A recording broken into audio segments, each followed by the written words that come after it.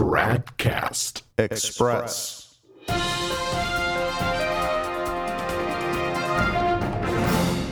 Tradcast Express, it's Monday, January 20th, 2020.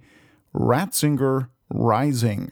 That is the title of a May 8th, 2017 article posted at First Things, written by William Doino Jr., who is also a contributor to Inside the Vatican magazine.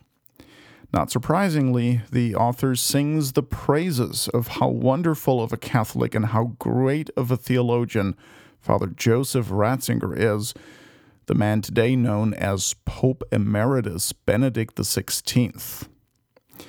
Yes, I know that Francis makes Benedict look like an ultra-Orthodox inquisitor serving High Mass for Pope St. Pius X, but looks can be deceiving. See, Francis is very open about his apostasy, whereas Benedict has been hiding it under a veneer of respectability, dignity, and orthodoxy. And that's a tactic that's been working out for him very well. Why am I bringing this up? Well, no doubt you heard about the kerfuffle last week regarding the book From the Depths of Our Hearts, Defending Priestly Celibacy, co-authored by Benedict, as well as Cardinal Robert Sarah, the current head of the Vatican's Congregation for Divine Worship. In case you hadn't heard yet, I'll spare you the details and just say that the bottom line is that the Vatican has ordered that Benedict's name be removed from the cover of the book as the co-author and instead be demoted to the status of contributor. Yeah, it seems that Benedict and Sarah threw a monkey wrench into plans by Francis to make priestly celibacy optional when he issues his much-expected post-Amazon Synod apostatical exhortation in the coming weeks. This latest Vatican drama has once again manifested an apparent wedge between Francis and Benedict, the supposed Pope and Pope Emeritus, respectively. Now, whether that opposition between the two is real or just pretended, the fact remains that it is incredibly useful to the Vatican II religion continuing its charade. Think about it. All those in the Novus Ordo Church who can't stand Francis any longer now appear to have a really convenient alternative to fall back on: Benedict. Yeah, Benedict is the real Pope, see? He wears white, he lives in the Vatican, he garbled his resignation announcement, he bifurcated the papacy into an active and a contemplative role, he still kind of calls himself Pope and still gives the apostolic blessing. And unlike his successor, he portrays dignity and looks orthodox. In other words, if someone were trying to get you to think that Benedict is the real Pope, he really couldn't drop any more hints, could he? I mean, without giving it away completely. For what it's worth, folks, my prediction is that 2020 will be the year that the Benedict is the real Pope deception finds major acceptance, especially among the recognize and resist traditionalists and conservative Novus Ordos.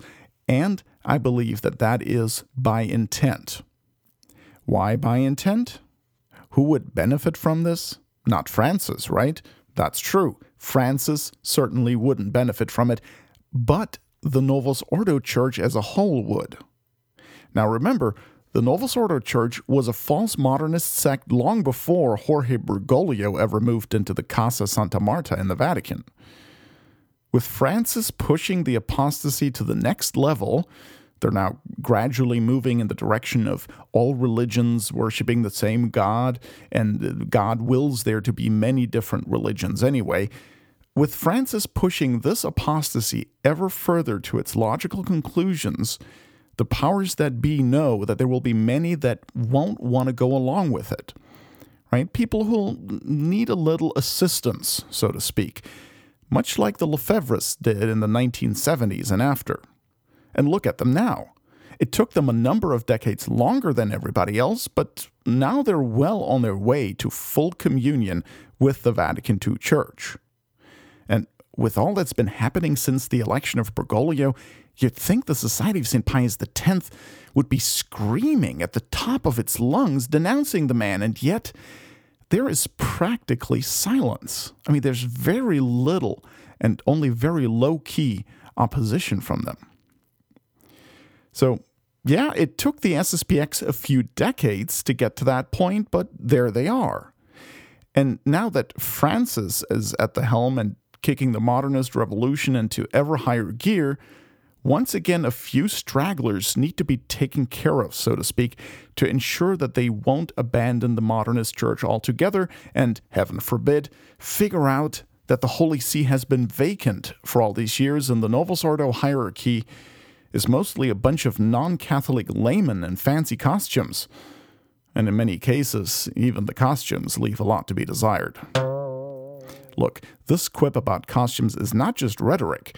Consider what St. Paul says in his second letter to the Corinthians, chapter 11, verse 13, quote, "For such false apostles are deceitful workmen, transforming themselves into the apostles of Christ," unquote.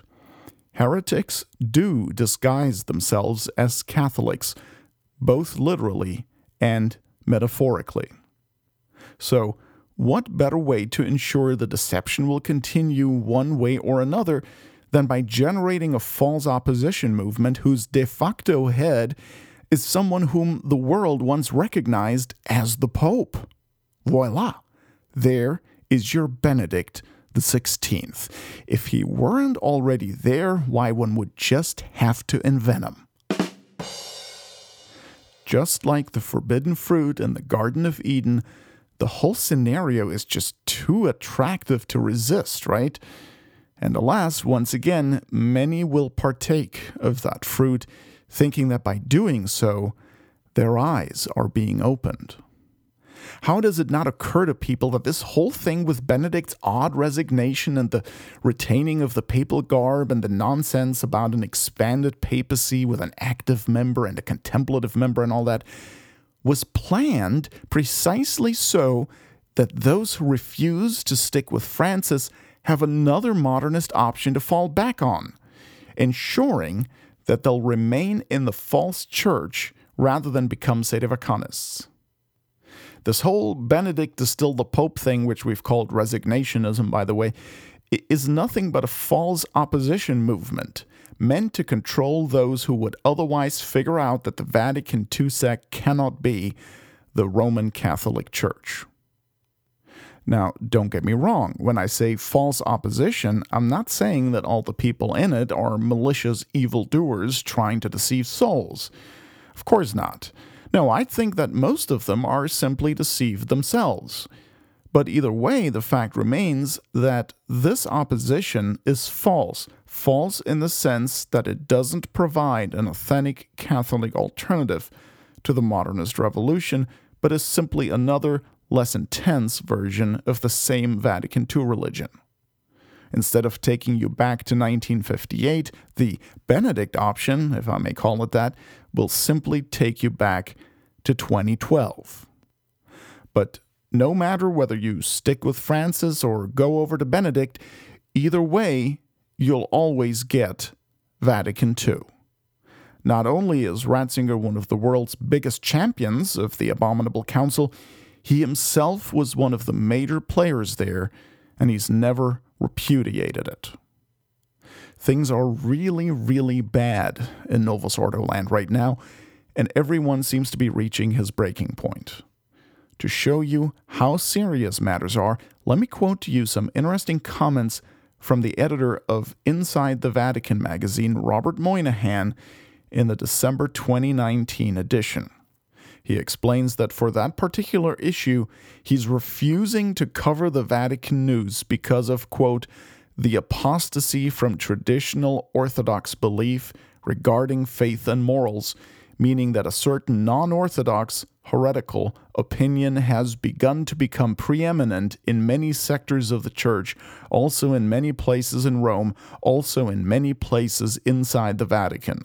So that to report once again on the news inside the Vatican would be to report on many vices, many sins, and many non-Catholic and non-Christian opinions, causing more scandal to my readers, unquote. And so for the December issue, Moynihan decided on the following course of action, quote, I will for 1 month boycott all news about the Vatican, all news about scandal and corruption, all news about heretical and apostate teaching, and simply prepare an issue centered on Christ, on his birth, his life, his betrayal, his suffering, his death, and resurrection, unquote. This is a big deal. Inside the Vatican is a flagship publication. If I'm not mistaken, a copy of each issue is sent to every single Novus Ordo bishop in the world. The situation is now so dire that for 1 month, the editor-in-chief refuses to report on exactly what has been happening inside the Vatican, not simply because there are vices and sins to report on, but because there is heresy, there's apostasy. I mean, we're talking about an abandonment of the Catholic religion. That's what heresy and apostasy are. And we're at the point now where even journalists, reporters are saying, I can't take it anymore. I can't report on this anymore. I've got to take a break. It's too much. And by the way, the issue of whether Benedict is the real pope is brought up occasionally also in Inside the Vatican, in the letters to the editor section. So Robert Moynihan is not afraid to print that. So even there, this idea that Benedict didn't validly resign and that Bergoglio is not the Pope for that reason, that is becoming, like I said, more and more acceptable in the mainstream. And I think this year is going to be the year that it really takes off. So you can see Francis is pushing the envelope so far now that more and more people are concluding that Benedict is the legitimate pope. And if that's by design, it's a brilliant 1-2 punch, because either way, with Benedict or with Francis, people will stay in the false modernist religion and therefore will always get Vatican II. So don't be surprised if this year we'll once again see Ratzinger rising. Tradcast Express is a production of Novus Ordo Watch. Check us out at tradcast.org, and if you like what we're doing, please consider making a tax-deductible contribution at novusordowatch.org/donate.